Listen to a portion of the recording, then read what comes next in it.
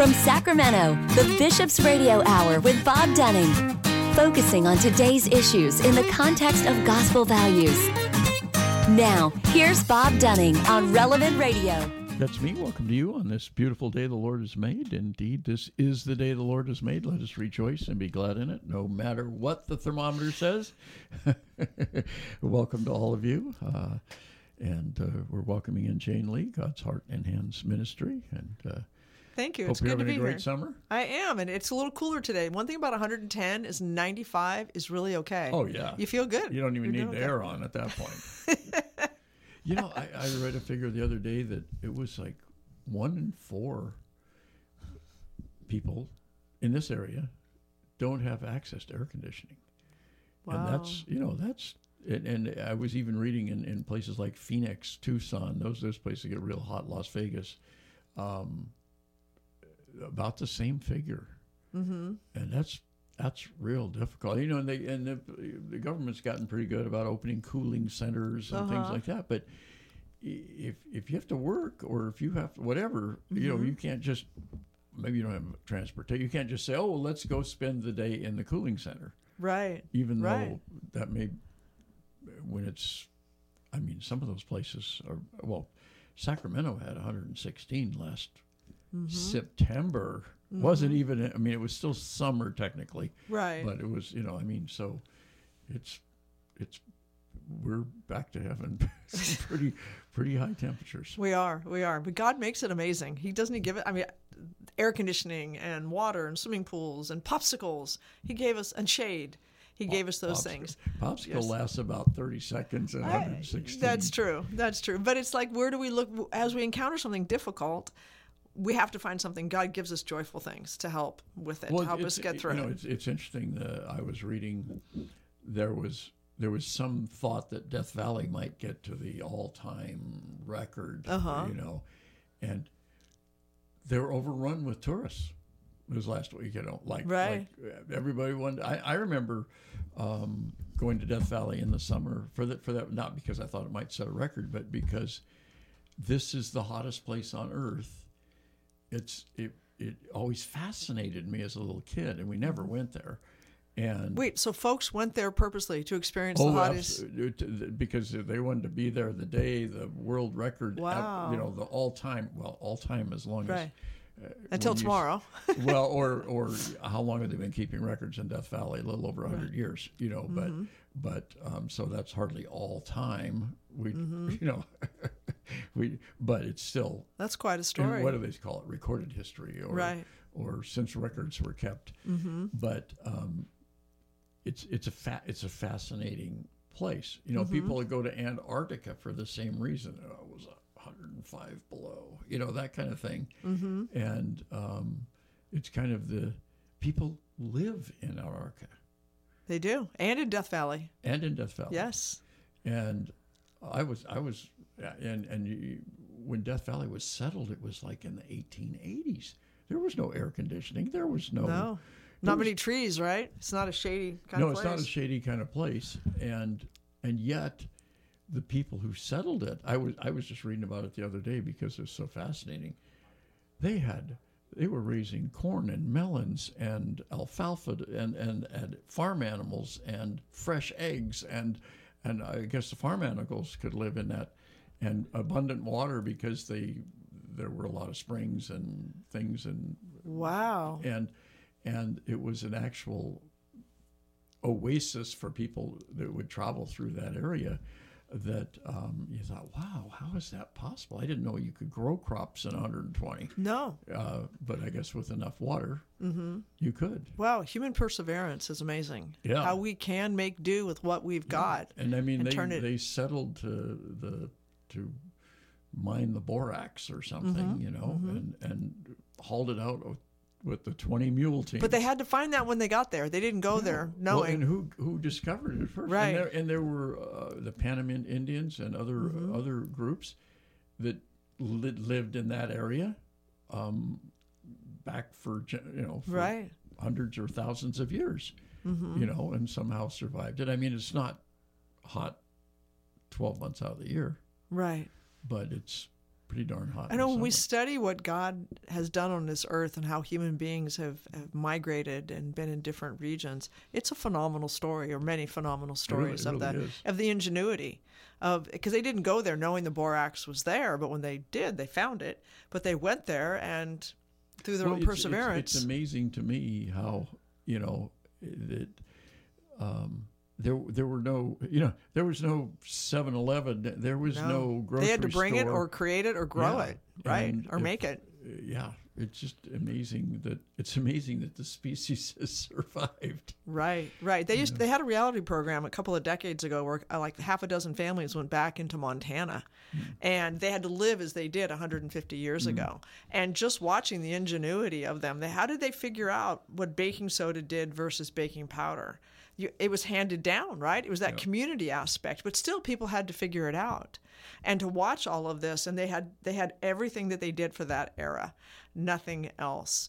And so it was fascinating to go back and to pull it out of the history books, kind of pull it off the paper and let us live it. It gives us an appreciation for the diversity and the dynamic nature of the human organism, of the human body that God is. My mom grew up in rural North Dakota. Mm-hmm. Most of North Dakota is rural anyway, but and during the Depression, and she said that nobody had any money, but she said the one thing we always had enough to eat because they were on a farm, and they ate all parts of the pig and all parts of the. I guess that's how sausage was invented, Well, my father-in-law was a farmer, and hearing him talk about head cheese, right. And how long? I think it was 24 hours. They had to simmer the head of whatever it was, and they did, and everything was used. And knowing some farmers myself, it's fascinating that we do it. It's a whole different lifestyle. And yet, I remember, I always was in a town, didn't have the farm experience. Always been very taken with the farm experience, But I remember my oldest daughter. One day, she was probably 2 years old, maybe 3, old enough to talk and very smart, and she couldn't pronounce her R's, as a lot of little kids couldn't. And we were eating chicken, and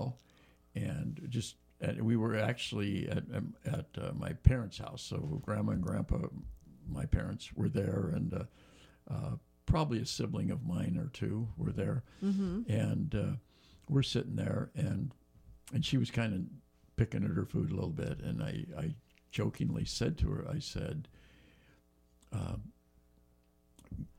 you better eat your chicken before it flies away. And she looked at me with not alarm, but with surprise. And she said, that's a Boyd? I mean, bird. Right. Like she had no sense that chicken was a bird. Right. It was something we got at the grocery store, and it didn't even look like a bird when you bought it. It wasn't hanging there from the some of the live markets or something. It was just this hunk of something that Dad bought at the grocery store and cooked, and it's called chicken. Right. And she did. She was like, we joke about it to this day. There was no connection. And did she keep eating when she understood it was a bird? Was she okay with that? I think she became a vegetarian quickly. But you bring up a really good point when we're talking about these generational historical aspect of families in different parts of the world is parenting, how it's changed. The farm culture, parenting in a farm culture is very different than even parenting in a city at that era. But in that era of parenting, and then talking about your parents, and now how we have to parent today, how different it is, and what a challenge, I think, and it's always got its challenges, but it is the biggest job on the planet, I think. It is, and because of I feel like it's different than when I was a kid. I feel like it's different now even than when my oldest kids were born. How so? What kind of changes? So much more information, and somebody. I can't remember who said it out loud, but everybody's thought it is. We have never had so much so much access to information, and know so little. because there's so much conflicting information out there, whether it's not just on the issues of the day, but there's, you can go anywhere and, read that the world is, the moon's made out of cheese, and some people still believe it or think it's made out of this, and so-and-so is doing this, and there's this secret lab in somewhere, and it's like, that's making moon cheese. Yeah, well, in the old days, you just kind of, if it was printed, you kind of took it as gospel, whether it was a newspaper or what you heard on TV and on the news or something. And now, everything's about advocacy. I believe in global warming. I don't believe in global warming. And so everything gets filtered. I only read stuff that agrees with what I believe. And there's no, who is this? I got something one time from the Denver Gazette or something. There's no such thing. Oh. There's no Denver Gazette. It was just some guy decided to call himself the Denver Gazette. Oh, my gosh. And he's sending out these emails about, I don't know, that the Rocky Mountains actually have, I don't know, dynamite buried. Right. You know what I mean? Right. Just like, and people go, it's the Denver Gazette. It must be true. Oh, my. And so you have all this conflicting information. So how do you, as an experienced journalist, vet that, filter, determine if it's authentic? Well, just because then we'll get to the man on the street and how he's supposed to do it. But how do you do it? Well, you you have to know who your sources are, and you have to figure out who's funding these sources, and do they have an axe to grind? I mean, many times, people have axes to grind, and they're speaking the truth. I mean, they're speaking the truth, and like, if if you don't want to believe slavery existed in the United States at one time, there are people out there that will tell you that. There are scholarly papers supposedly that will say, "Oh, it never existed. That was all. That's all a lie. That's And then there are people who will say, "No, actually, slavery did exist." Okay. And they also have an axe to grind, but they're speaking the truth. So on one just topic, because you have a self-interest in something doesn't mean you're not speaking the truth. Wow. Do you know what I'm saying? Yes, I do. And that's one issue. I have a self-interest in my kids being healthy. So when I tell them that you should eat X, Y, and Z, I have an axe to grind. Right. But I'm also hopefully telling them the truth about what they should. So just because you have self-interest doesn't mean you're not speaking the truth. Right. But sometimes self-interest is blinding. Right. Right. I mean, how can you have whole groups of people who believe in global warming and whole groups of people who don't believe in global warming? Being a scientist from the past, and I don't think it's education that would say I can say this, but I mean, just being alive long enough and having logical thought, it's interpretation of data. And it's comparing it to the context of the Rubik's Cube. Depends on how you spin it. This data is still there. Yeah. That's what I would offer. What do you think? Because both have facts to back up their perspective. Data's there, but my point is there's so much information out there that is contrary to that I think kids. I forget there was one story that really had a lot of legs a year or two ago. I can't remember what it was, and then it turned out it was straight out hoax. It was a straight out hoax, and then the hoaxer finally admitted it, and everybody went, "Wow, that really fooled us. That really fooled us."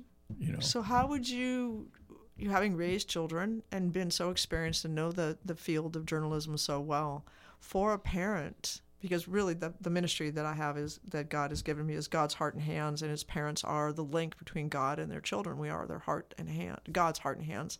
How would you help a parent having to find information to discern, because it is information overload? Well, I think what you have to do is you always have to do the logic test, and you always have to you have to be ever present in your kids' lives. You know, and it's not that you monitor where they're going and where they're going. I mean, online or whatever. Right. But I mean, there's the obvious bad stuff online. You know, the yes, that's clear, black and white, and all that stuff. But in terms of information. Just like global warming, taking something that's innocuous and that it doesn't impact how you raise your children, but they're going to bring this subject to you, let's say, and they want to discuss it with you, as children do. And you, I mean, like I say, I mean, there's so many things that you know, 2 and 2 is 4, but there are people out there that are going to tell you it's 5. You know, and how do you say no? It's really 4. Right. And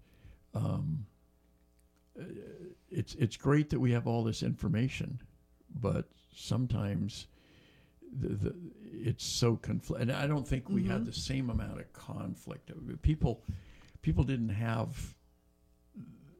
Everybody's a journalist right now. You can go on Facebook, Twitter, or whatever, and say, "Hey, I just learned that blah blah blah blah blah." And unfortunately, parents have to be journalists right now. Yeah, and there are, as we know from you know, some of our enemies are spreading disinformation intentionally. Right. You know, and it's very difficult. And you, I think as a parent, you just have to kind of be willing to discuss these things with your kids. You know, it doesn't happen so much with the little ones, but teenagers, young adults, it's ultimately, you know, the one place where there isn't disinformation is in the 4 walls of that church. That's true. Isn't that interesting? It That's really not is, changed. And you know, I say, you know, even I mean, the Real Presence, which we're in the, you know, the Eucharistic revival, which I think is fabulous. You know, it's like there are people who they're not. I don't think they're deniers. You know, you see these polls and they talk about, well, only X percentage of Catholics believe in the Real Presence. It's almost like it's a scandal or something, and they're not deniers. They're not. It just for some reason. I mean, they can be very devout people who just for some reason haven't been graced with the belief, you know, because which can happen with our own children. Yeah, don't pat yourself on the back too much because you believe in God, because that's a grace. That's a gift, you know, and I've never questioned the Real Presence. I mean, I guess I've intellectually questioned it, but it didn't take. You know, it just didn't take.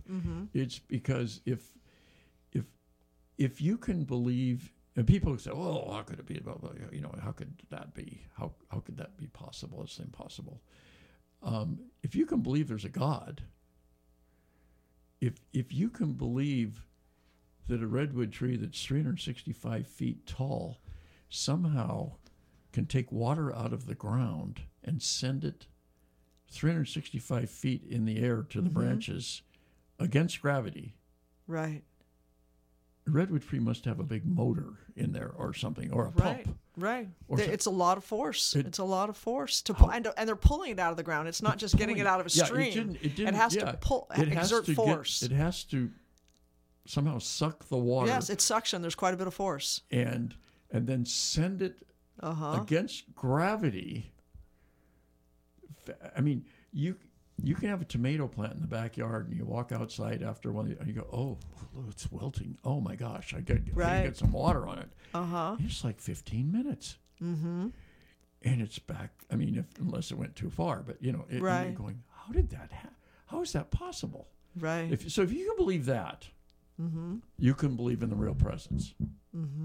And I would offer, too, that you can intellectually decide because, like you said, inside those four walls, it's not changing. So I'm going to intellectually decide. I'm going to exercise my faith that way. I'm not going to exercise it towards, you have to prove it to me. No, God said it. Our church said it. I'm going to agree. And then God will, and I'm going to open my heart to God. And, okay, God, I'm here. I believe this is you. And so we have a peace in that we can exercise our will to our faith. Yeah, I mean, there are so many things that you can question. Why is this way? Why? How does it? How does that happen? How does a tree do this? Right, and we can actually measure it, and we know how much force it is, and it's big. Yeah, it's big. And yet, if Jesus said, like you just said, if Jesus said it, I can be curious as to why it is that way. I can be curious as to why does it need to be the body and blood of Christ? Why couldn't it just be a symbol? Right. I don't know. But if Jesus said, "This is my body," it's his body. Right. I no longer question that as a fact. It is a fact. It's not a belief. True. It's a fact, because it doesn't matter if people say, well, a fact is only something that's been scientifically proven. No, a fact is a fact. Well, actually, whether it's been proven or not. I'll go down their bunny hole if they're going to go down that bunny trail. It has been proven. Because when there's been a Eucharistic miracle and we send it in a blind study to the lab, they come back across the world, across the decades, even one that's hundreds of years old with the blood type and its heart tissue. But even those who don't, aren't aware of that or don't accept that, because... Well, that's a different issue if they're not going to accept it. Right. They're not looking for fact. Right. They're not. But facts are facts, whether anybody in the world believes them, they're facts. So if Jesus said it, he's the ultimate authority. I won't question that it's a fact. I might still question, I don't understand why it needs to be the body and blood of Christ, but I do understand that it is. Yes. And that's enough for me. Right. And it was so important that when it was hugely important. He stated it and they reared up and people walked away. Yeah, sure. He doubled down. Yeah. He didn't say okay. Right. Well, and how many? I mean, it's quite a few that he lost. Let me modify that a little bit. Right. Oh, you misunderstood me. Yeah. No, it's that important. Yeah. So it has to be. And it is the source and summit of our faith. It isn't just, it's just one of 100 beliefs or something. No. It's so important. And so I think and that's not what the Eucharistic revival is all about necessarily, just that we have a significant number of people that, and it's like I say, it's not hostile. It's not like, I don't believe that. It's not a rejection. Right. It's just they haven't been able to cross that line and accept that. Or I think probably a lot of people are in that sort of ambivalence, like, well, I guess it could be, but I'm not sure. And I don't even, maybe in their mind they don't know why it would matter, as because they do believe in Christ. They do believe in the cross. They do believe in the crucifixion and the resurrection and why that was necessary. And so they don't see it as a lack in themselves, and they're very respectful when they receive Holy Communion. It's not like they're, I'm not going to communion. That's not the body and blood of Christ. It's not. Right. I've never run into somebody like that. And that's where our job as parents is so crucial, because our children do. We have, our children are as different as how God made them. They're not cut from, they all take things differently and they have their own personalities. Sure. And some will have different levels of, I agree, or I agree with my heart, I agree with my intellect, or others are disagreeing in different ways. And the job of parenting in that moment, in that situation, is crucial, because we, as the bridge between God and our children, have to help them navigate that in the way that God would want it to be, because He wants them to have faith and exercise their faith in trust, right? What does the Divine Mercy image say on the bottom? Jesus, I trust in you. Right. So we trust what He says. And there is a certain amount that's going to be a mystery, and that's okay. Sure, and that's one that is definitely a mystery, and yet I will say this, that if your kids think you don't believe it, they're not going to believe it. Right. They aren't. I mean, and if your kids think you believe it, know you believe it, know that you live it. It doesn't guarantee they're going to believe it, but a much better chance they're going to believe it. The one thing that we all know, whether you're a parent or not, is that you can't force people to believe something. Right, but they pick up a lot. They're sponges for our role model that we provide. I always go back to my mom being a Lutheran, growing up. Went to a Catholic nursing school in North Dakota in Bismarck, and she said, those nuns had something that I wanted, the way they lived their lives, how joyful they were, how kind they were, how loving they were, how helpful they were. They had something that I didn't have. And that's how she converted. So it was the role model they provided. They didn't try to convert her. The joy, how they lived. Exactly. That drew her. Yeah, and she was so devout, and I mean, very definitely believed in the real presence, and you know, and that, and my dad was the same way, even though he wasn't a convert.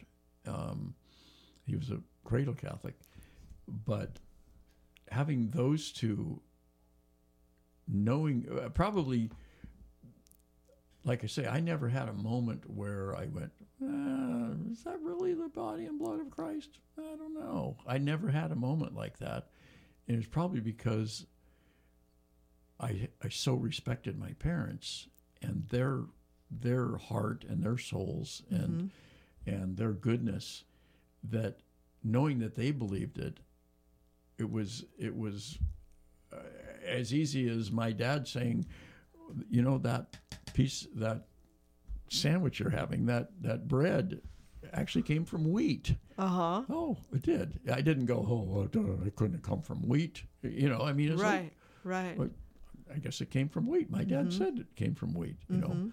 So knowing that they believed in the real presence, it was easy right. for me to believe. That role modeling, the influence was there. The picture was complete, really. Yeah. And so for parents today, they have what they're saying against the backdrop of what the world is saying, what society is saying, all the other inputs. So where I think when you and I grew up, the picture our parents presented was close to being the full picture until we became old enough that we read newspapers and had other discussions.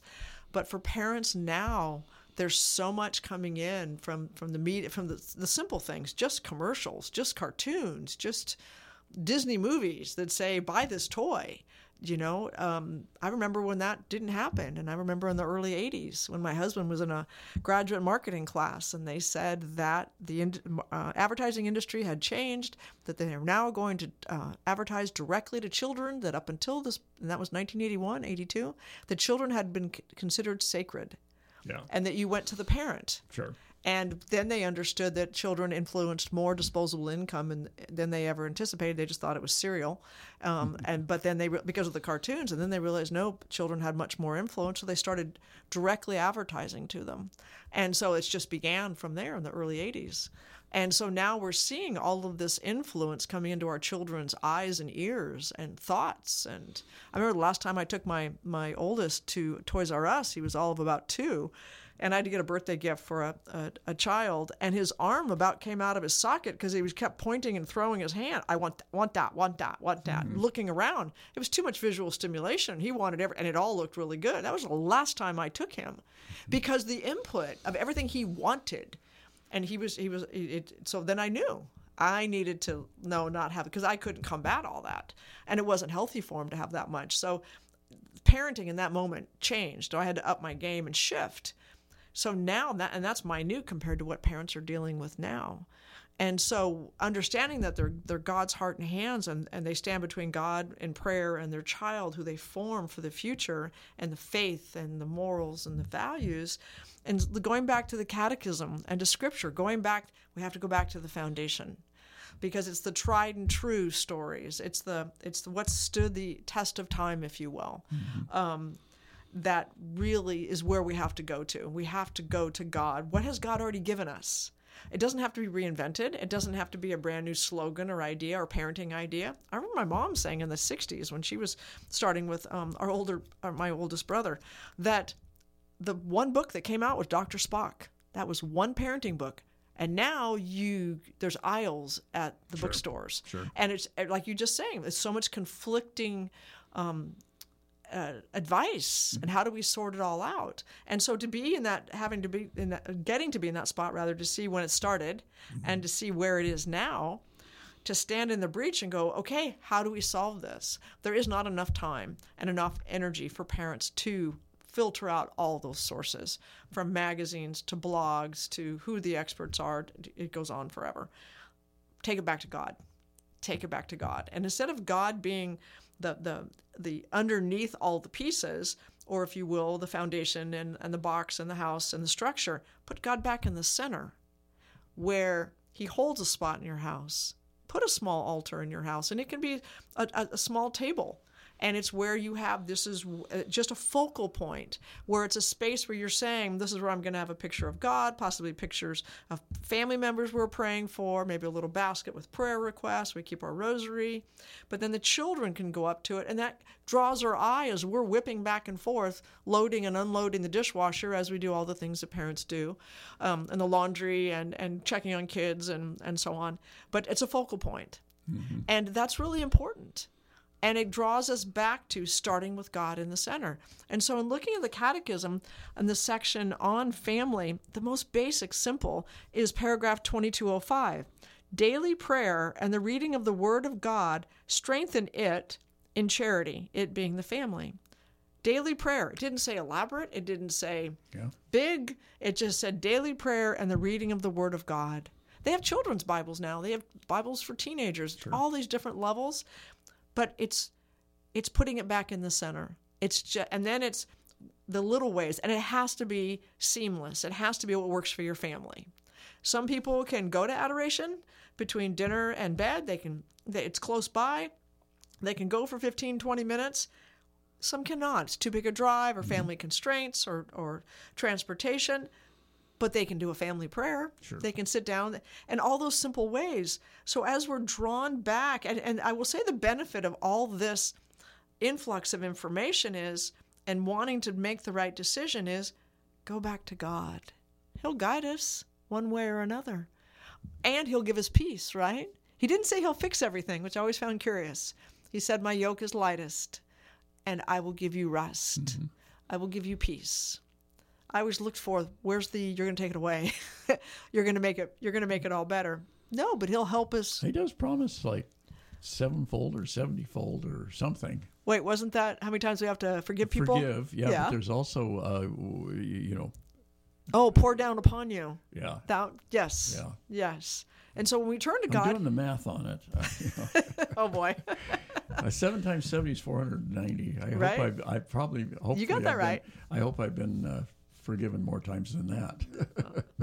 So with that paragraph talking about daily prayer and the reading of the Word of God to strengthen a family and charity, a scripture that goes with it is Matthew 7:24.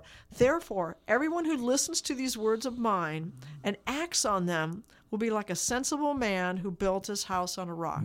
When that was a scripture, just a gospel a couple weeks ago, talking about building your house on a rock versus sand and all of that. And so it takes the family back to the foundation, to the basics. Have God be in whatever we're doing in a way that works for us. Right. And I think that helps, because when you're talking about being a journalist and finding out a way to find the sources and which is a good source or not, and that was just on global warming. Yeah. That was one thing, and there's so many other choices. There's so much other information now that we can have. So then let me ask you then, with your adult children that are raising children, they must really have, benefited from your perspective because you were raised so much with God. That must. I hope they've benefited from that.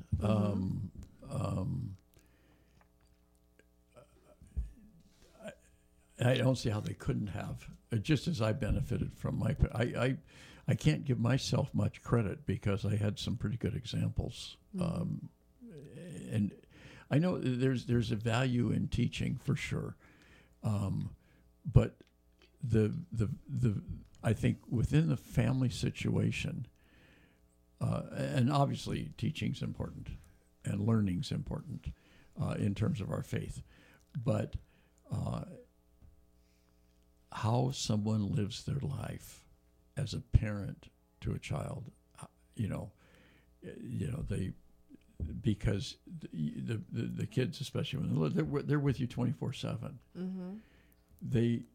you can't have a bad day, you can't fake it, you can't pretend to be nice, you either are or you're not. True.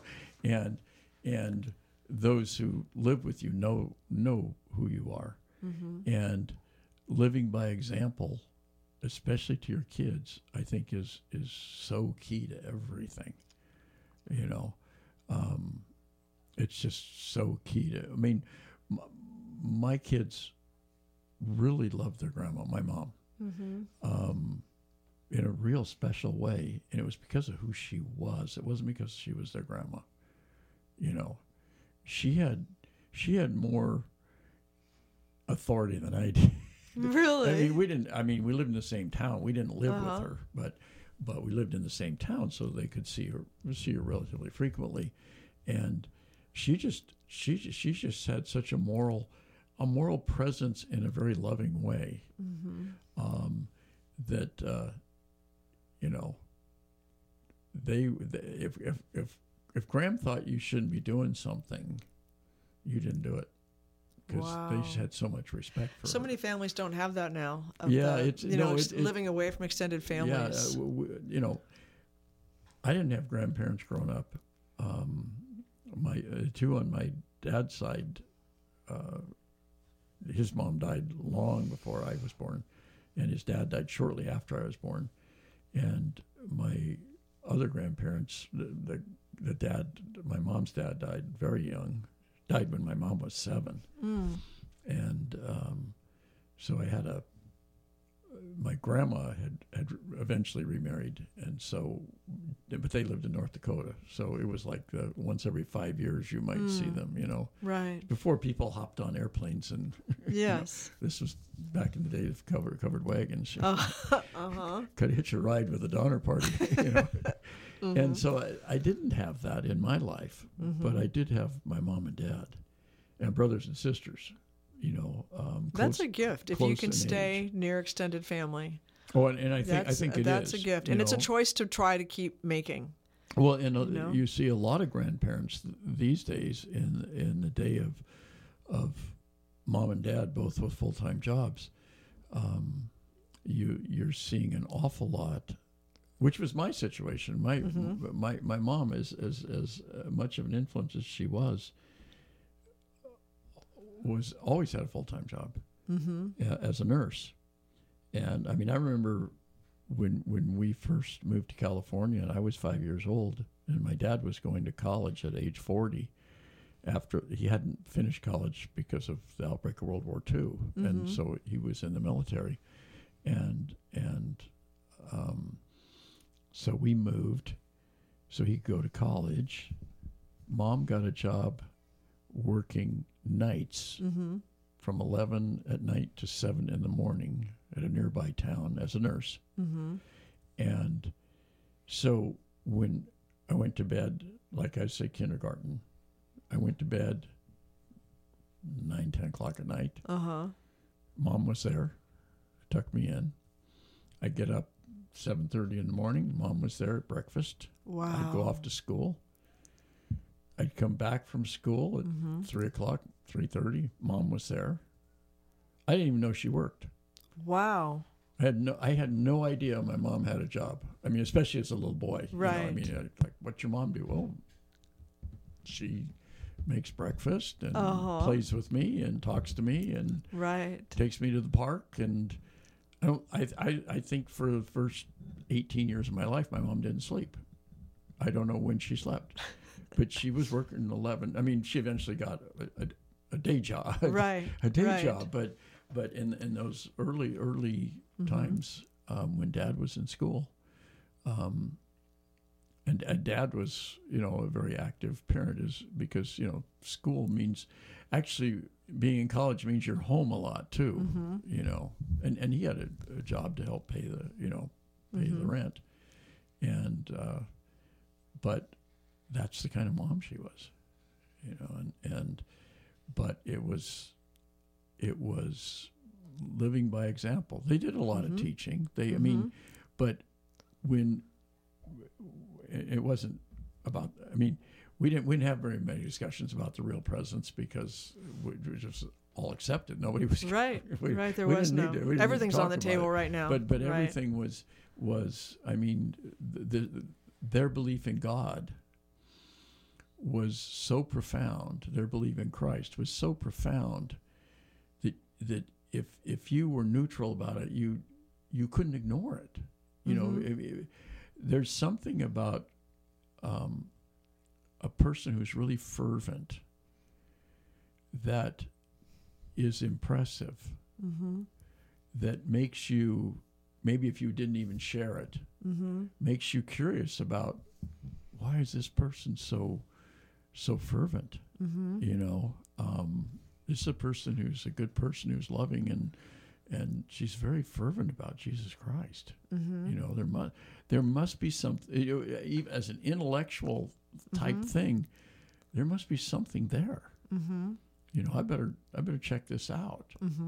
You know, and I even think there's a little bit that just transfers by osmosis, I guess. You know, you're exposed to it a lot, but we always have to remember that it's a gift. It's a gift from God. That faith. True. It's a gift. Yes. You don't pat yourself on the back. You try to help spread it, for sure. And I applaud those that are in the pews that are not or struggling with it because they keep putting the effort out. Yeah, well, look at Mother Teresa. I mean, look at what came out, her writings after her death. Right. About her, you can call it spiritual dryness, whatever it was. True. Yes. And she persevered. She held on to what God gave her. You know, but she was really, really struggling and hurting. Yes. You'd think difficult. Somebody who did what she did with her life must have just had a regular conversation with God, you know, and she just was almost, you know, why have you abandoned me? Almost. She was almost at that stage, and which none of us realized till these letters. Or I think they were letters to a priest, I believe, that came out, and you're going, wow, you know, that's, and I know some people when that first came out said, look at that, even Mother Teresa, she wasn't so sure about God and all this stuff. It just made it more compelling for me. I didn't hear that from it. I heard from the letters that she didn't get any contact, reassurance, experience with God. True, yeah. But she did believe. But it was like a dark night of the soul kind of thing. She believed, but she wasn't. She wasn't getting, I don't know, consolation or whatever. Had the spiritual dryness, but she knew God was there. Oh yeah. And she wouldn't let go of that. I don't think there was any diminishment in that. What they tried to nail it. Tried to pin it on that. There was never that. Yeah. It was that she didn't have any consolation or experience of God in all the aspects. And possibly, I wonder, now putting those two pieces together, was God giving us that for the folks that are now going through that are experiencing that questioning. They're not completely, they haven't had the spiritual experience, the grace, if you will. And they're kind of where she was. But they're still in the pew. And putting all that together, they're doing what she did. They keep walking the walk, waiting for the grace from God to give them that experience. And that's what she did. She didn't give up. She didn't need God to keep showing up. He had. Yeah. And she knew she was doing God's work, right? Because she felt the call within the call. And she kept doing it. She kept moving. And maybe that's the model for those that don't have the grace of the full experience, the spiritual experience of receiving our Lord in the Eucharist. Yeah. And so she kept going back to God and what she knew. She wasn't changing it to where, okay, God, now I want you to show up this way, and I want it to be again, and I want to do what we did before. And maybe there's something there for us for today, for those folks that, that need to get back into the pew, that have kind of walked away. And it goes back to kind of what I was saying earlier, that as we go through these things and we don't know how to deal with them, we want to get back to a certain place and feel a certain thing and have that experience of God again, or just peace, is what do? We go back to the basics. And what did God give us? And the same thing for families as they're sorting through this and going through this and looking for stability and predictability and how to sort things out, and what the Catechism has given them. And the Catechism speaks very clearly about the family. In paragraph 22-24, the home is the natural environment for initiating a human being into solidarity and communal responsibilities. Wow, that's powerful, because it speaks to how we take a person and we prepare them to be in the world. Statistically speaking, we have them for a very small portion, not statistically, percentage-wise. We have them for maybe 20%, maybe 15% of their life that they're in our home. And we have to prepare them and give them everything that they need in order to become part of the community of society. And right now, parents are having to not only do that, as all parents always have, going back to the wagon, they still had to do it. They had to prepare them to have life on a farm and know how to survive. And I remember my father-in-law, as a farmer, he was concerned. He wanted to make sure all of his kids knew how to take care of themselves. Uh-huh. From feeding that cow to cooking that cow. He wanted them all. And they're all very capable because of it. And it's that same thing. And giving them the faith to move forward.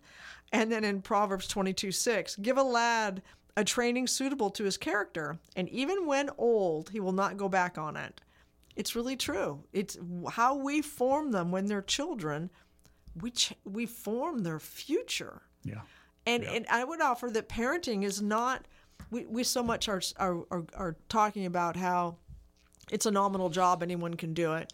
I would offer, having done it, it's actually so important that the minutia, the boredom, is necessary to balance how critical it is. Because you can form a human being to be, you pick the value, the moral, the ideal, and where you want it on the spectrum, and you can change that human being. Oh yeah, and that's huge. I've always, from the first moment I held my first child in my arms, I always wanted, when I was growing up, I always wanted to get married and fall in love and have kids, and I wanted what I had in my family. That was people, once I realized I wasn't going to be able to play professional baseball, because I couldn't hit a curveball.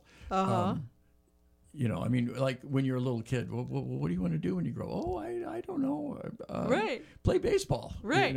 I didn't realize professional baseball players actually got paid. I didn't know what, I don't know how they could be adults and play baseball all day. The word play is in there. I could see why you wouldn't think salary was in there. Yeah, it's play. Right, and I don't know how they fed themselves, but you don't think about that when you're a kid. No, you don't. You do know that those were adults, and they got put a uniform on every day, and they got to play. And the ball, and they got to play. Like that sounds like fun. It does. But other than that, that was what I wanted in my heart, and faith was part of that. I mean, our faith, our Catholic faith, was very much a part of that. But I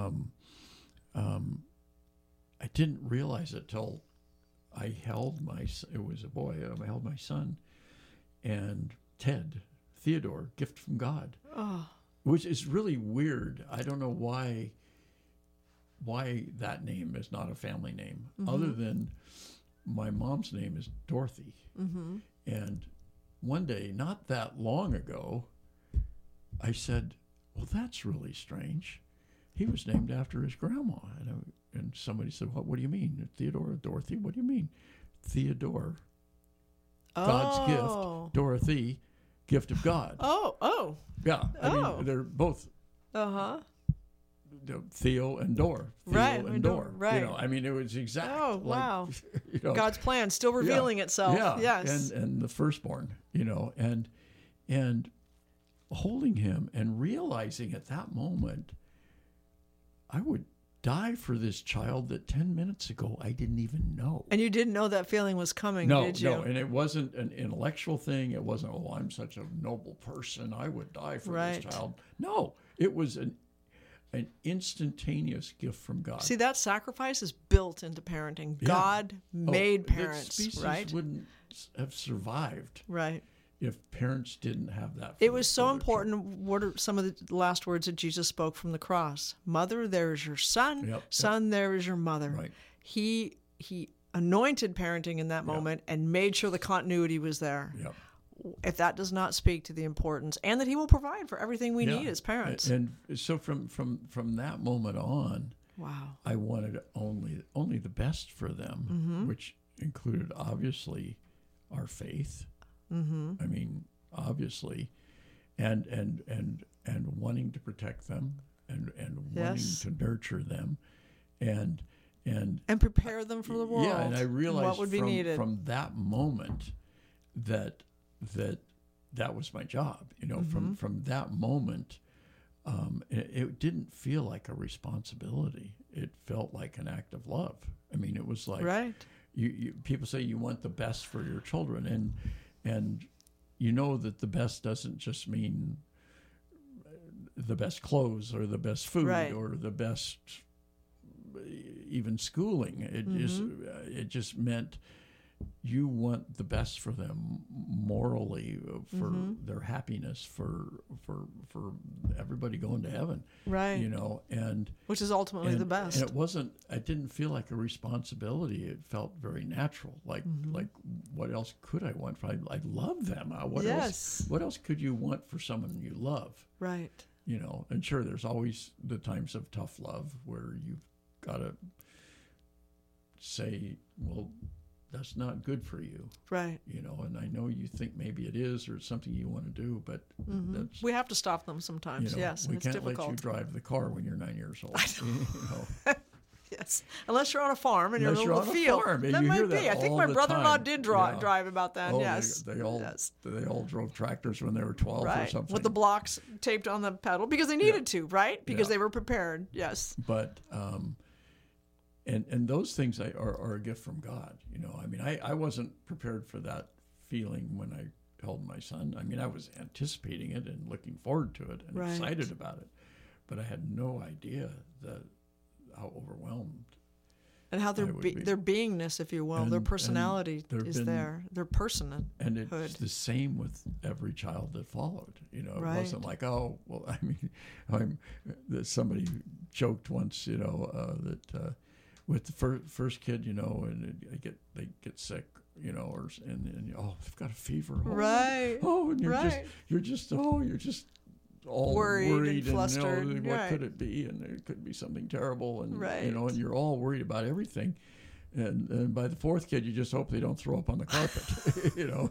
Right, because we become experienced. There's a lot of wisdom in parenting, and isn't it interesting that parents of parents are called grandparents? Yeah. And I really think it's true because they've sorted through it all. They know what's important, what's not, and don't worry about this and worry about this and pay attention to this. And they see these things. And how interesting how this family structure has been disrupted right now is that we don't have much extended family around. But thank you, God, he sees through it. It's FaceTime. Is that you can then see their faces and there's a lot more. I remember one time telling my mom she didn't have a computer and all that, you know, and I said, you could be communicating with your brothers in North Dakota every day. You know, you know, it's nice to get a letter, but you know, you could be typing on a keyboard and just send them a note. And how are you today, Don? You know, how are you? What did she think about that? Yeah, it was. She still didn't quite trust that computer. Right. You know? Right. Anyway, right. Well, That's Jane, true. We're flat out of time. It's great talking with you as always. Thanks so much. And thanks for sharing your wisdom as parents, because we do have to share with young parents. Yeah, parents, and it's God's greatest gift, I think, was allowing me to be a parent. I just love that. It's the best part of my life. Greatest gift. God's got great gifts everywhere. Everything true. God does is a gift, but that's been a real blessing in my life. So that's going to do it for us for today. Thank you, Jane. Thanks for listening. God bless. We'll talk to you all again soon. This portion of the Bishop's Hour is brought to you by a grant from the St. Vincent de Paul Society. Drop by and shop at their thrift store, a beautiful, beautiful thrift store at 2275 Watt Avenue. Open Mondays through Saturdays from 10 to 8 and Sundays from 11 to 6. They also accept donations at the store, donations of furniture, appliances, clothing, books, everyday household items. Your donations help to fund the many projects of the St. Vincent de Paul Society throughout the Diocese of Sacramento. Do such wonderful, wonderful work, and the thrift store is one of the ways they raise the funds to help people throughout the diocese, and also many of their clients are able to access the thrift store for items that they need. You can give them a call. They will come pick it up as well, but you can give them a call. They're at 916-972-1212. And remember, again, the thrift store is open 7 days a week at 2275 Watt Avenue right here in Sacramento. Well, Bishop Soto refers to Christ the King Retreat Center as the jewel of the diocese, and indeed it is. What a beautiful oasis it is. It's located in Citrus Heights, right in the hustle and bustle of the city, and you feel like you're getting away from it all when you turn off the main road and just come into Christ the King Passionist Retreat Center. Christ the King has served Northern California and the Diocese of Sacramento for over 60 years through parish weekend retreats, individual spiritual direction, and a variety of other programs. For information on all the programs that they offer, including residential programs, give them a call. They're at 916-725-4720, or you can visit them at 6520 Van Maren Lane in Citrus Heights. And we certainly thank the St. Vincent de Paul Society and Christ the King Passionist Retreat Center for their fine and long-standing support of the Bishop's Hour. We'd like to thank all the wonderful people and organizations, businesses in town and throughout the Diocese of Sacramento who have provided underwriting for the Bishop's Hour, some in the last few years, some have been with us for a very long time. If you would like to be an underwriter for the Bishop's Radio Hour, it's a wonderful opportunity to support this mission and also to support the diocese, and also to get some recognition for your organization or for your business. The easiest way to do this is to give us a shout, send us an email, radio@scd.org, and we can give you all the details about helping to underwrite the Bishop's Radio Hour. Again, that's radio@scd.org.